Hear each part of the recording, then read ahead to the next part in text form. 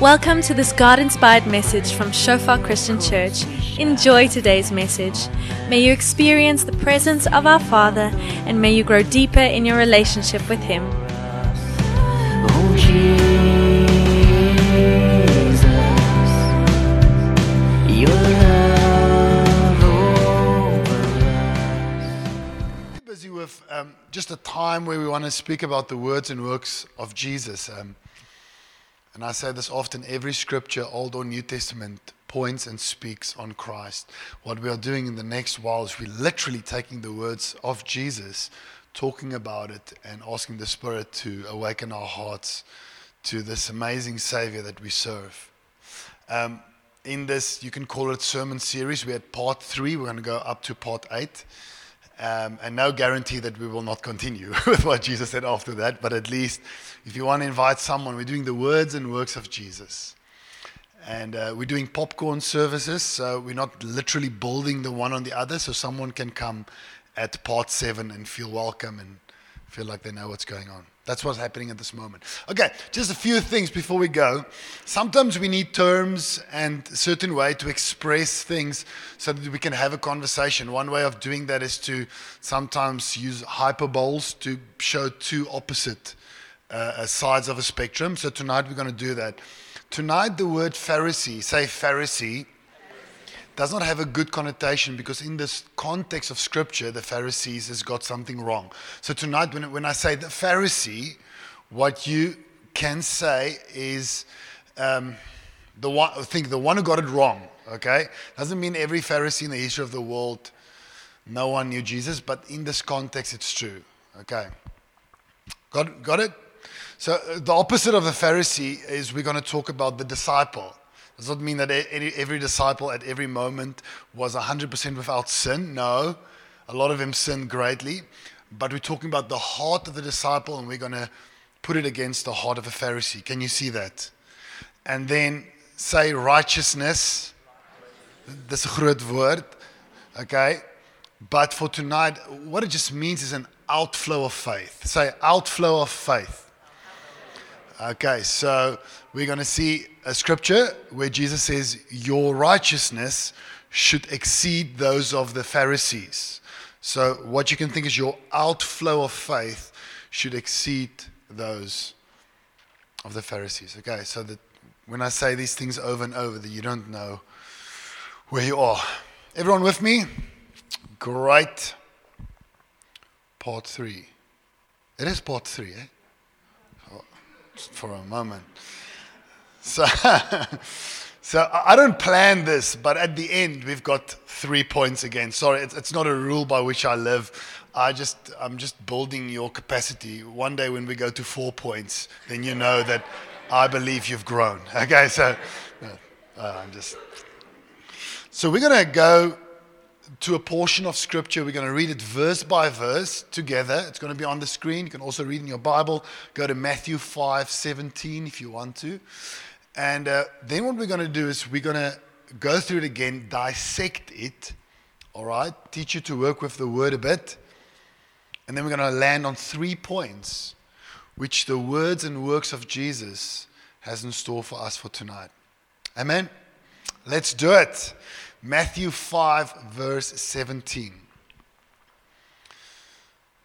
Do not think that I have come to abolish or stop or end the law of the prophets. I have not come to abolish them, but to fulfill them. It's not an easy part. We'll dissect it.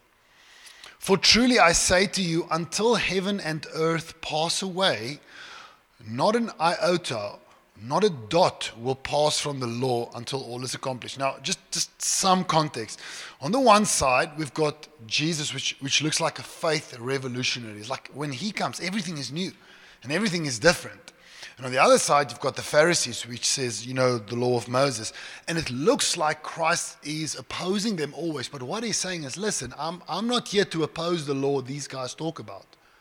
I'm here to fulfill it. So already you can see what they think the law is and what Christ thinks the law is must be two different things, because they're in conflict with Christ, but he says he's here to fulfill the very same thing that they swear by, okay? I don't want to get too technical. we'll get back to that. Therefore, whoever relaxes or stop doing one of the least of these commandments and teaches others to do the same will be called least in the kingdom of heaven. But whoever does them and teaches them will be called great in the kingdom of heaven. For I tell you, unless your righteousness exceeds that of the scribe and Pharisees, okay? Unless your outflow of faith or obedience or faith in action exceeds that of the scribes and Pharisees, in this context, the hypocrites, you will never enter the kingdom of God. We carry on. You have heard it said to those of old, you shall not murder. What is that? Where do you find that? Exodus, right? Exodus, that is the Ten Commandments. That's the law. You have heard it said, you shall not murder. That's what Jesus says. He says, and whoever murders will be liable for judgment. But I say to you, everyone who is angry with his brother will be liable to judgment. What is Jesus doing? He's saying, I agreeing with this law. You shall not murder. But he's pressing deeper into it. Can you see? He's not working against the law here. All right? Let's carry on. But I say to you that everyone who is angry with his brother will be liable to judgment. Whoever insults his brother will be liable to the council, and whoever says, you fool, will be liable to the hell of fire. Okay, it's not nice words. Let's go on. So if you are offering your gift at the altar, and there remember that your brother has something against you, leave your gift there before the altar and go. First be reconciled to your brother, and then come and offer your gift. Come to terms quickly with your accuser while you are going with him to court, lest your accuser hand you over to the judge, and the judge to the God, and you be put in prison. Truly I say to you, you will never get out until you have paid the last penny. Last one. You have heard it said, you shall not commit adultery, but I say to you that everyone who looks at a woman with lustful intent has already committed adultery with her in his heart.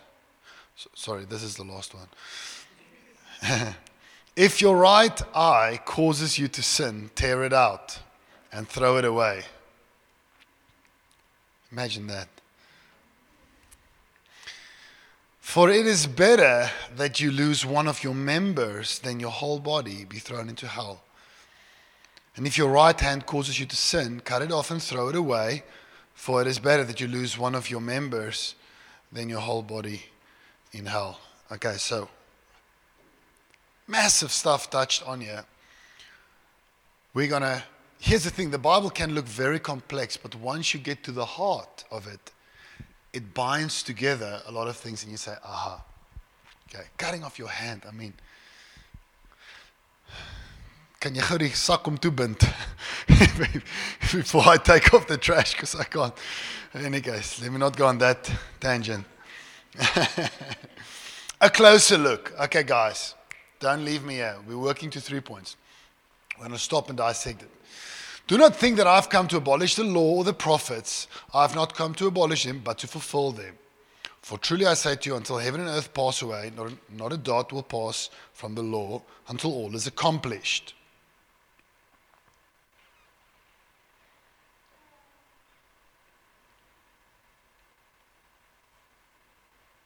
Okay.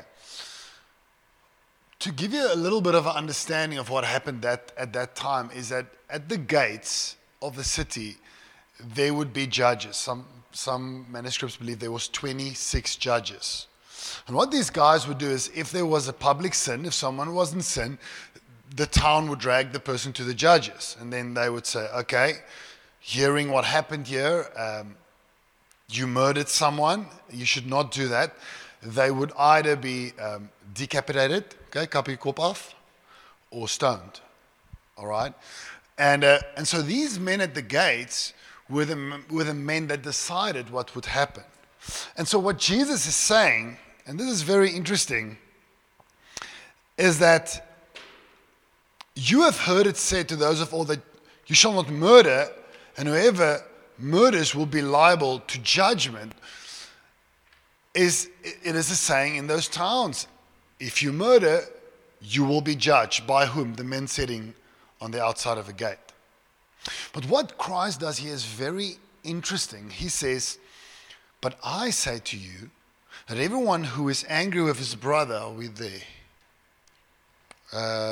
Slide 10, please.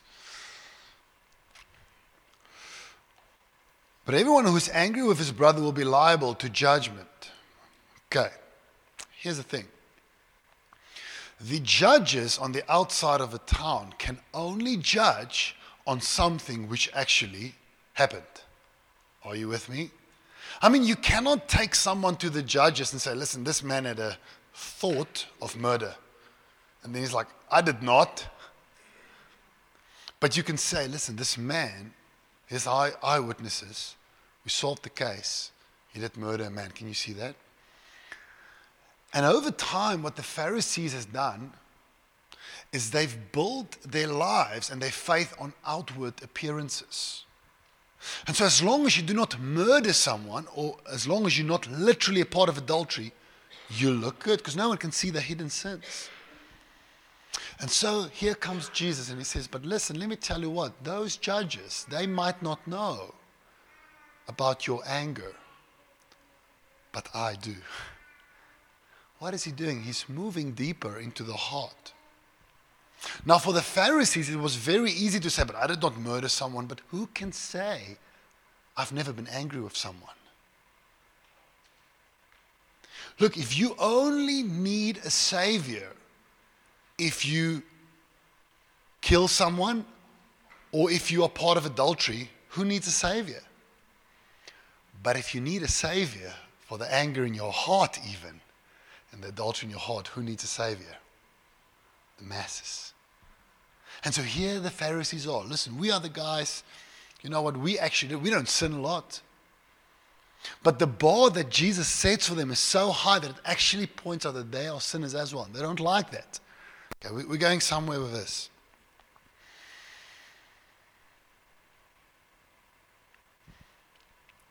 And so Jesus takes it further and he says, don't harbor anger in your heart. Is Jesus saying that to kill someone is the same as to be angry with someone? The only way in which this is the same is that they're both sins. What he is saying is that murder starts somewhere. And the start of murder, if murder was a tree, a very big tree, the seed of it would be what? Anger. They come from the same branch of plants. And so if you are wise and if you are a worshiper of God, you discover sin way before it's full grown. You know where this anger and frustration leads. Christ is taking us deeper.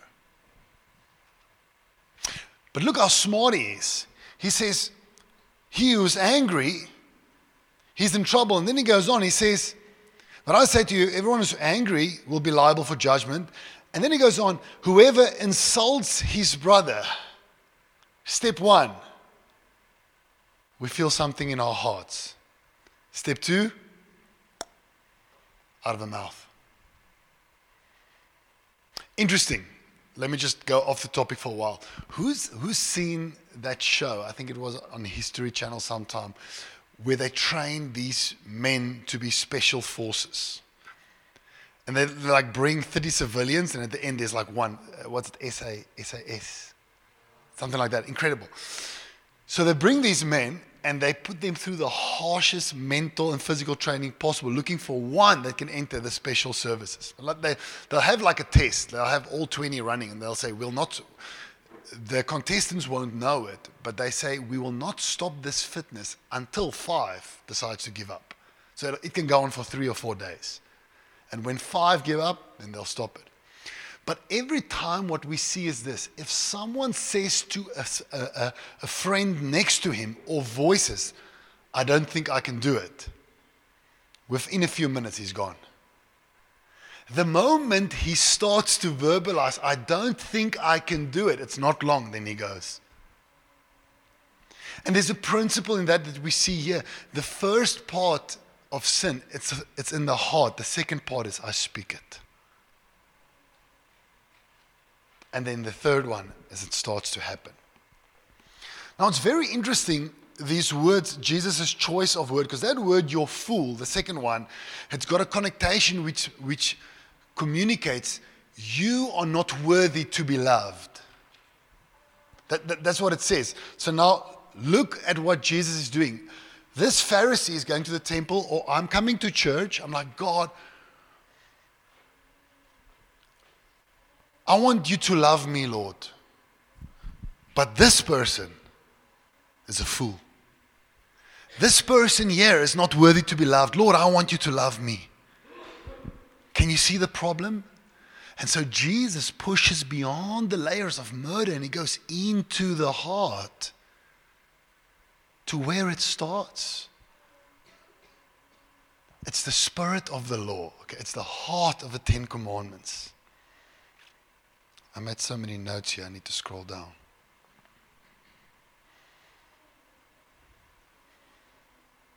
And so the Pharisees come and they say, do not murder. And Jesus say, my son, go deeper into your heart and see what's there. You with me? We're going somewhere with this.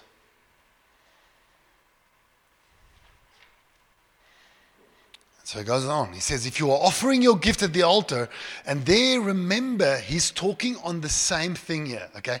If you're offering your gift at the altar, and there remember that your brother has something against you, leave your gift there before the altar and go.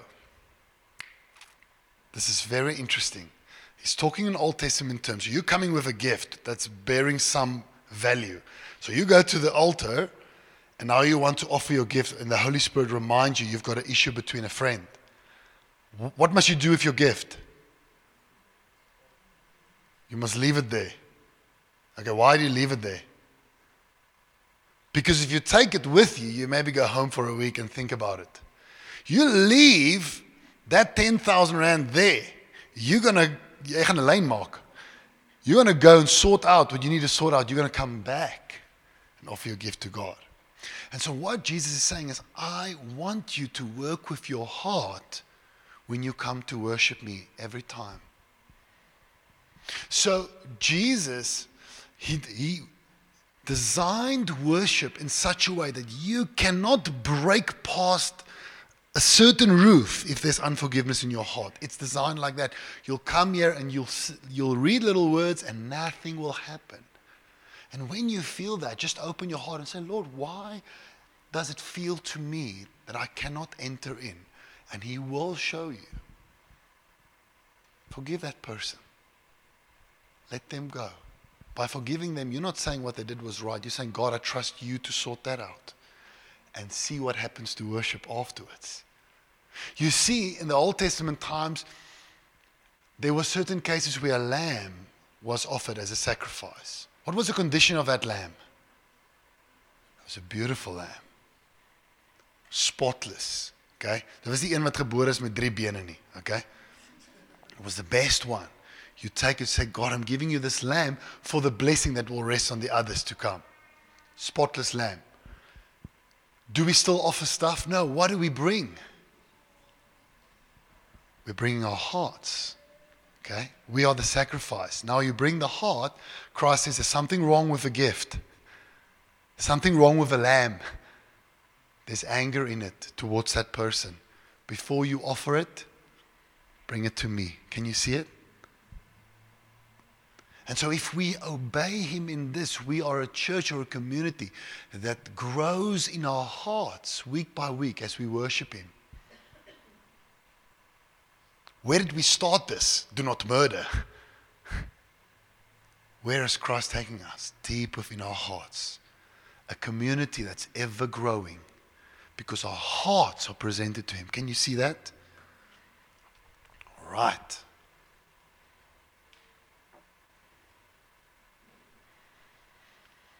So, who of you have had a fight with your wife or a parent or a friend or a sibling, And then there was this, you know when the air is super thick?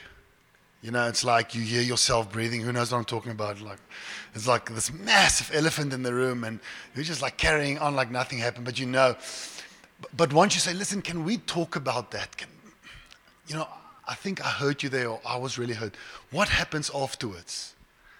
There's a sweet connection. You know what I'm talking about? There's this, oh my, that's how friendship gets built. Offense, forgiveness, offense, forgiveness, offense, forgiveness. That's how you build a friendship. But naturally, we don't like that. When there's an elephant in the room, we run.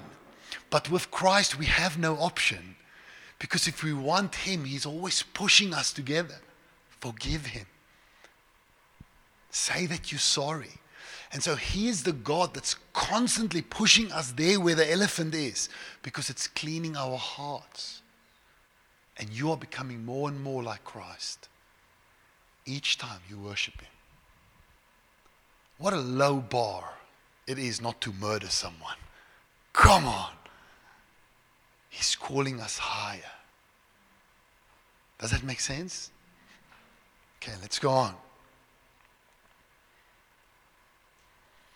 And you have heard it said, you shall not commit adultery. But I say to you that everyone who looks at a woman lustful, you can change it around. Or every woman that looks at a man lustful intent has already committed adultery with her in his heart. That's a huge problem. It's a problem here. Is he saying that these two things are weighing the same when it comes to sin? No, he's not saying it. What is he saying? Again, he's saying the tree of adultery, where that ends up, it starts somewhere. There's a seed. And what is it? Last thought. I wonder, just listen to this, how innocent it starts, and you can get into great trouble. You need to open your heart. Don't be foolish, all right? I wonder if I married the right person. You start sitting on that thought, you're in great trouble. Is God giving you that thought? You give that thing water, you are ending up against the wall. The lowest bar, the Pharisee says, do not commit adultery. Give your wife a letter of divorce first, then you can go. Christ says, no, let's go deeper. Do you want to be married to a man like that, who will not even allow a thought to disrespect you? That's the God we serve. He creates men and women like that, who serves Him with their whole hearts. He doesn't enter the part of speaking in there, but you can fill in the blanks. The first thing you do is you think of this adulterous person. The next thing, you start to say it. I don't think I love my wife anymore. Trouble! You're in big trouble. You've gone too far. You need to repent on your knees. God gave you that woman. Amen? God gave you that man. Don't put your bar as low as the level of this world or the Pharisees. I didn't sleep with someone else. Junk, man. You are called to so much more. Right? And so Jesus, He's grabbing these guys. He's really in there with His hands. If you think I'm bringing it, He's,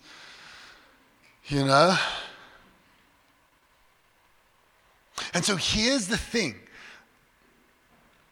Jesus comes into the temple. And there's always Pharisees, and there's always disciples. Okay, now I'm using those hyperboles. And He comes in, and He's saying, I am here to forgive anyone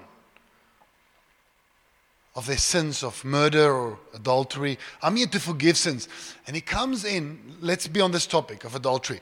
And He comes in, and there's the Pharisees, and they say, oh, thanks that you came, but I don't need forgiveness right now. I've never committed adultery. The most tragic thing you can say. And they sit with broken hearts and they never get forgiven. Because when he comes, he says, I didn't do it. And he passes him by to the man who's also didn't do it or maybe did. And he says, Lord, maybe I haven't committed adultery, but if I am honest and I look inside my heart, there's something here that scares me. Come wash me of it. Can you see the difference? So this man, maybe he's never committed adultery, still needs forgiveness because it's in there. And maybe here's a man who did commit adultery and he's saying, Lord, forgive me. Who goes ahead? Repentant heart.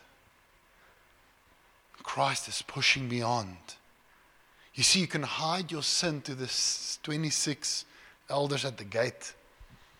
We can build a church where everyone's like, I live a good life, I don't smoke or drink or, sleep around. But when it comes to worship, there's not one heart that connects to Christ. I don't want a church like that. Send me back to Cape Town. I'd rather have a broken church. Just, Lord, this heart, if I look beyond, I'm afraid of what I'm seeing here. Boom, Christ is in there.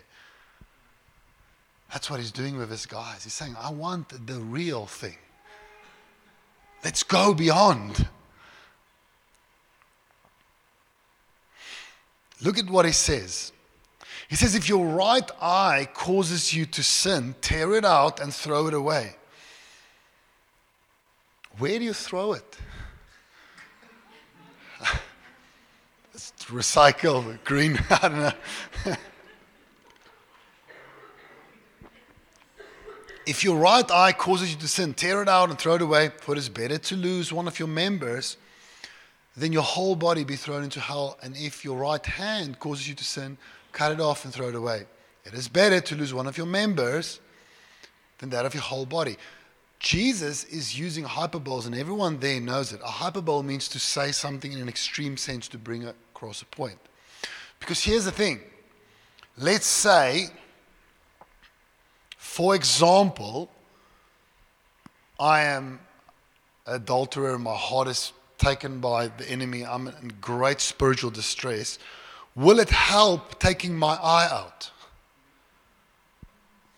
What will that help?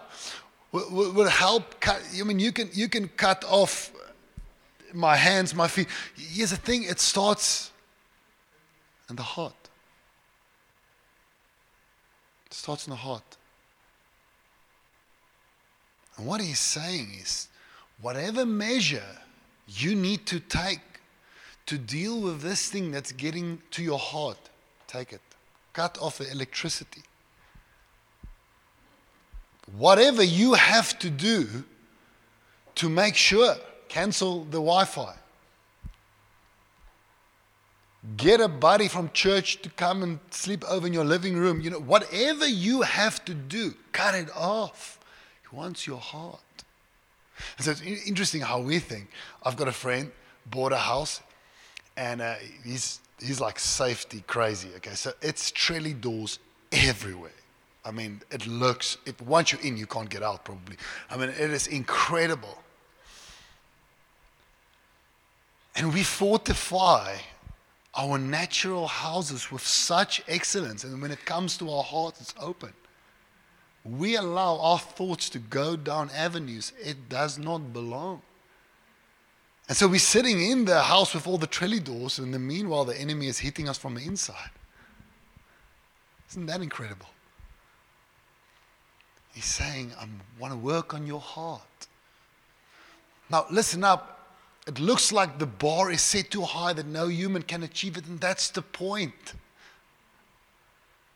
Because you can't.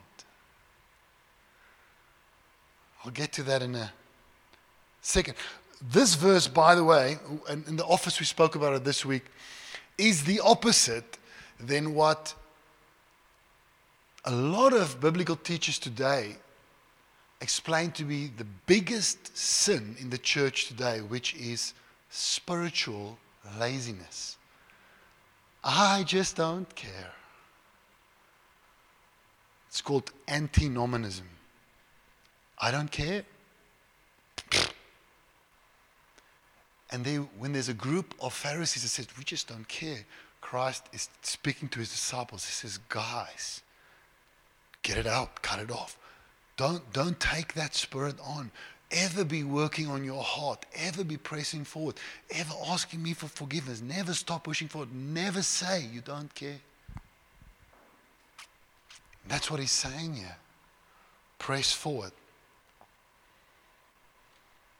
Now, here's the difficult question, and you guys probably forgot about it. It was in the beginning. We're going to answer this difficult question with our 3 points to land the heart of tonight. Slide 14. Jesus says, do not think that I've come to abolish the law, the prophets. I've not come to abolish them, but to fulfill them. And what we are seeing is where they speak about murder, Christ takes it deeper. Are you with me? When they spoke about adultery, he takes it deeper. So he's by no means fighting against the law. He's just turning our hearts into what the law is meant to be. He's taking us deeper.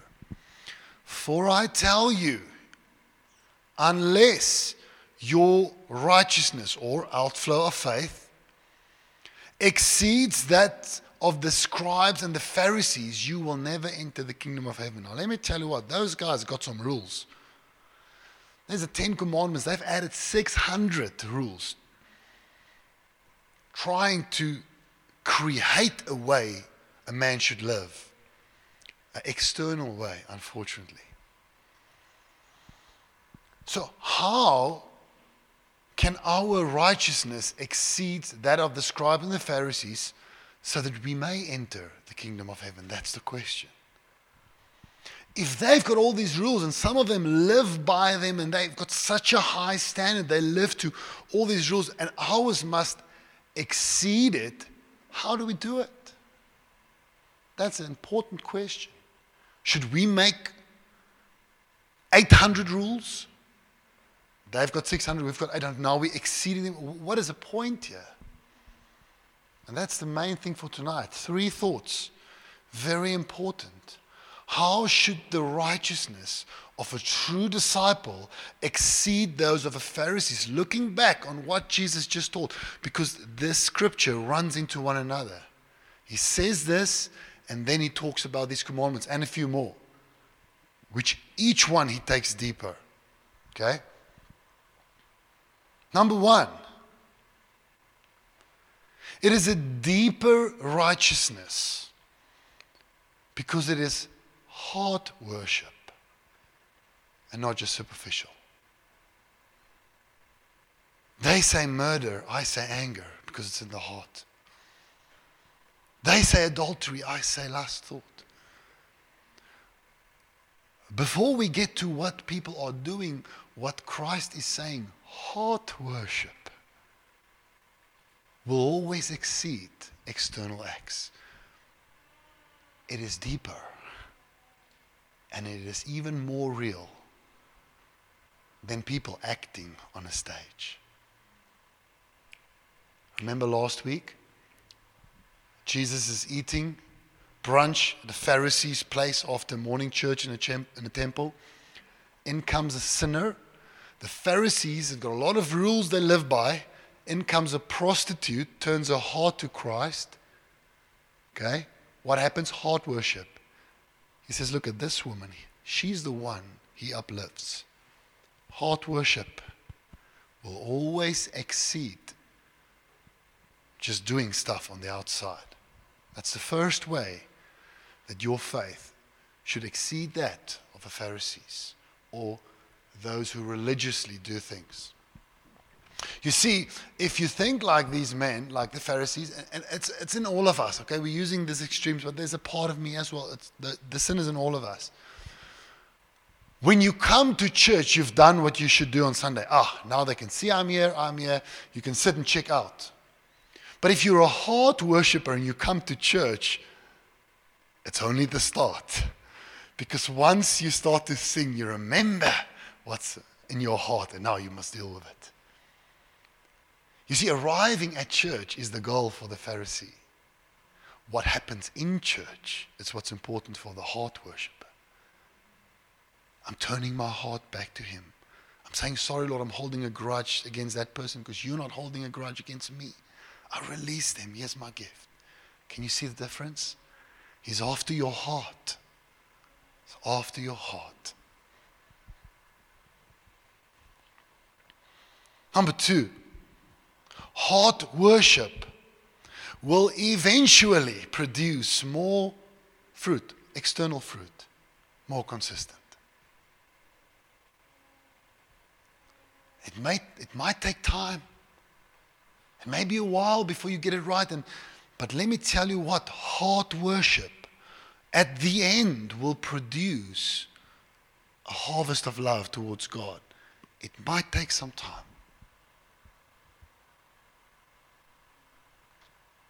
The Pharisees might, or the religious gang, which sometimes I'm a part of, just follow me, might go to the store and buy grapes and say, listen, I've got grapes.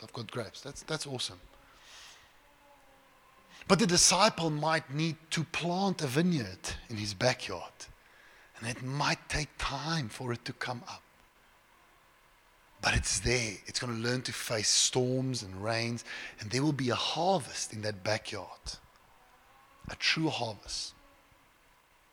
And it's almost like heart worship is like that vineyard you're planting in your life. It might take some time, but once it comes, it will stand. And so not only will your righteousness or your word exceeds those of the Pharisee because it's deeper, in the long run, there will be more outward fruit than the man that's acting, because he'll fall away at some stage. There's 2 homes built. The one is built on a rock, one is built in the sand. One in the sand might appear to be high. Storm, rain, flood, gone. House on the rock, storm, rain, flood, stand. Heart worshippers will stand. Amen. God did not come to see robots on earth. He's coming for your heart. Loves you dearly.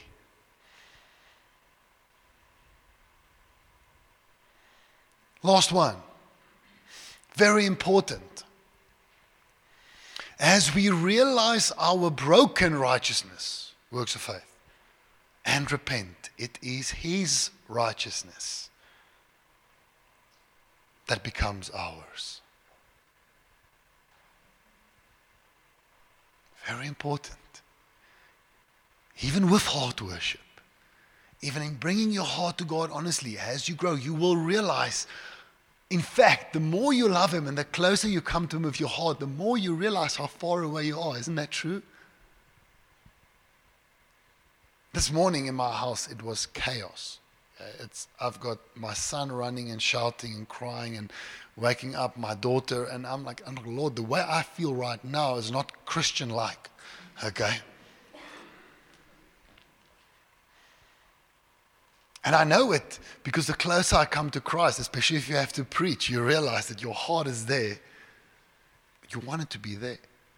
When we realize how short we fall, bow your knee and your head in prayer. There's one that came. He never faltered.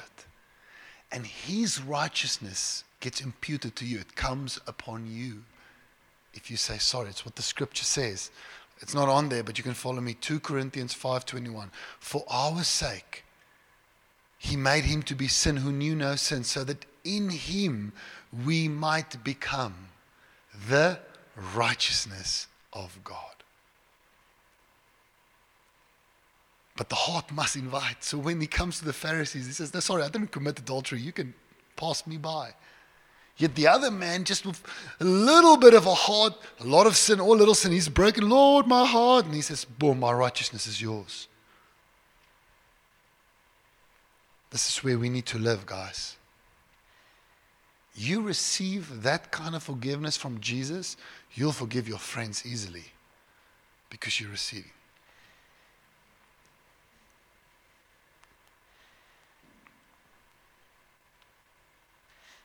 On that last point, the Son of Man did not come to be served, but to serve and give His life a ransom for many. That word for many, means, it's a Greek word anti, which means in place of. I want to tell you a story, and then we're going to pray and respond. In In 1982, I think, there was a man, A.D. Williams. Does it ring a bell? A.D. Williams. There's an airport named after him. What happens is a flight was leaving Washington, D.C., but it was very cold, and they suspect that some of the mechanical parts of the plane got frozen. And so what happened is the plane took off, but could not get up, okay? And it smashed into a bridge, into the icy river. Rings a bell for someone? What happens is the plane goes down, head first, tail up, right? Helicopter comes, see a bunch of people bunching at the tail. I don't know if they maybe had a emergency door open, but they recognize a guy that looks to be kind of in control. His name is A.D. Williams. Okay, now the name of the airport. So they lower the ladder. They're like, maybe he's the only survivor. They're not sure. He's visible. He's waving. Ladder comes down. They pull a ladder up. What happened? It was not him on the ladder. Put someone on the ladder. Up. They're like, okay. Ladder down. Next person. It's not him. Ladder down. Third person. It's not him.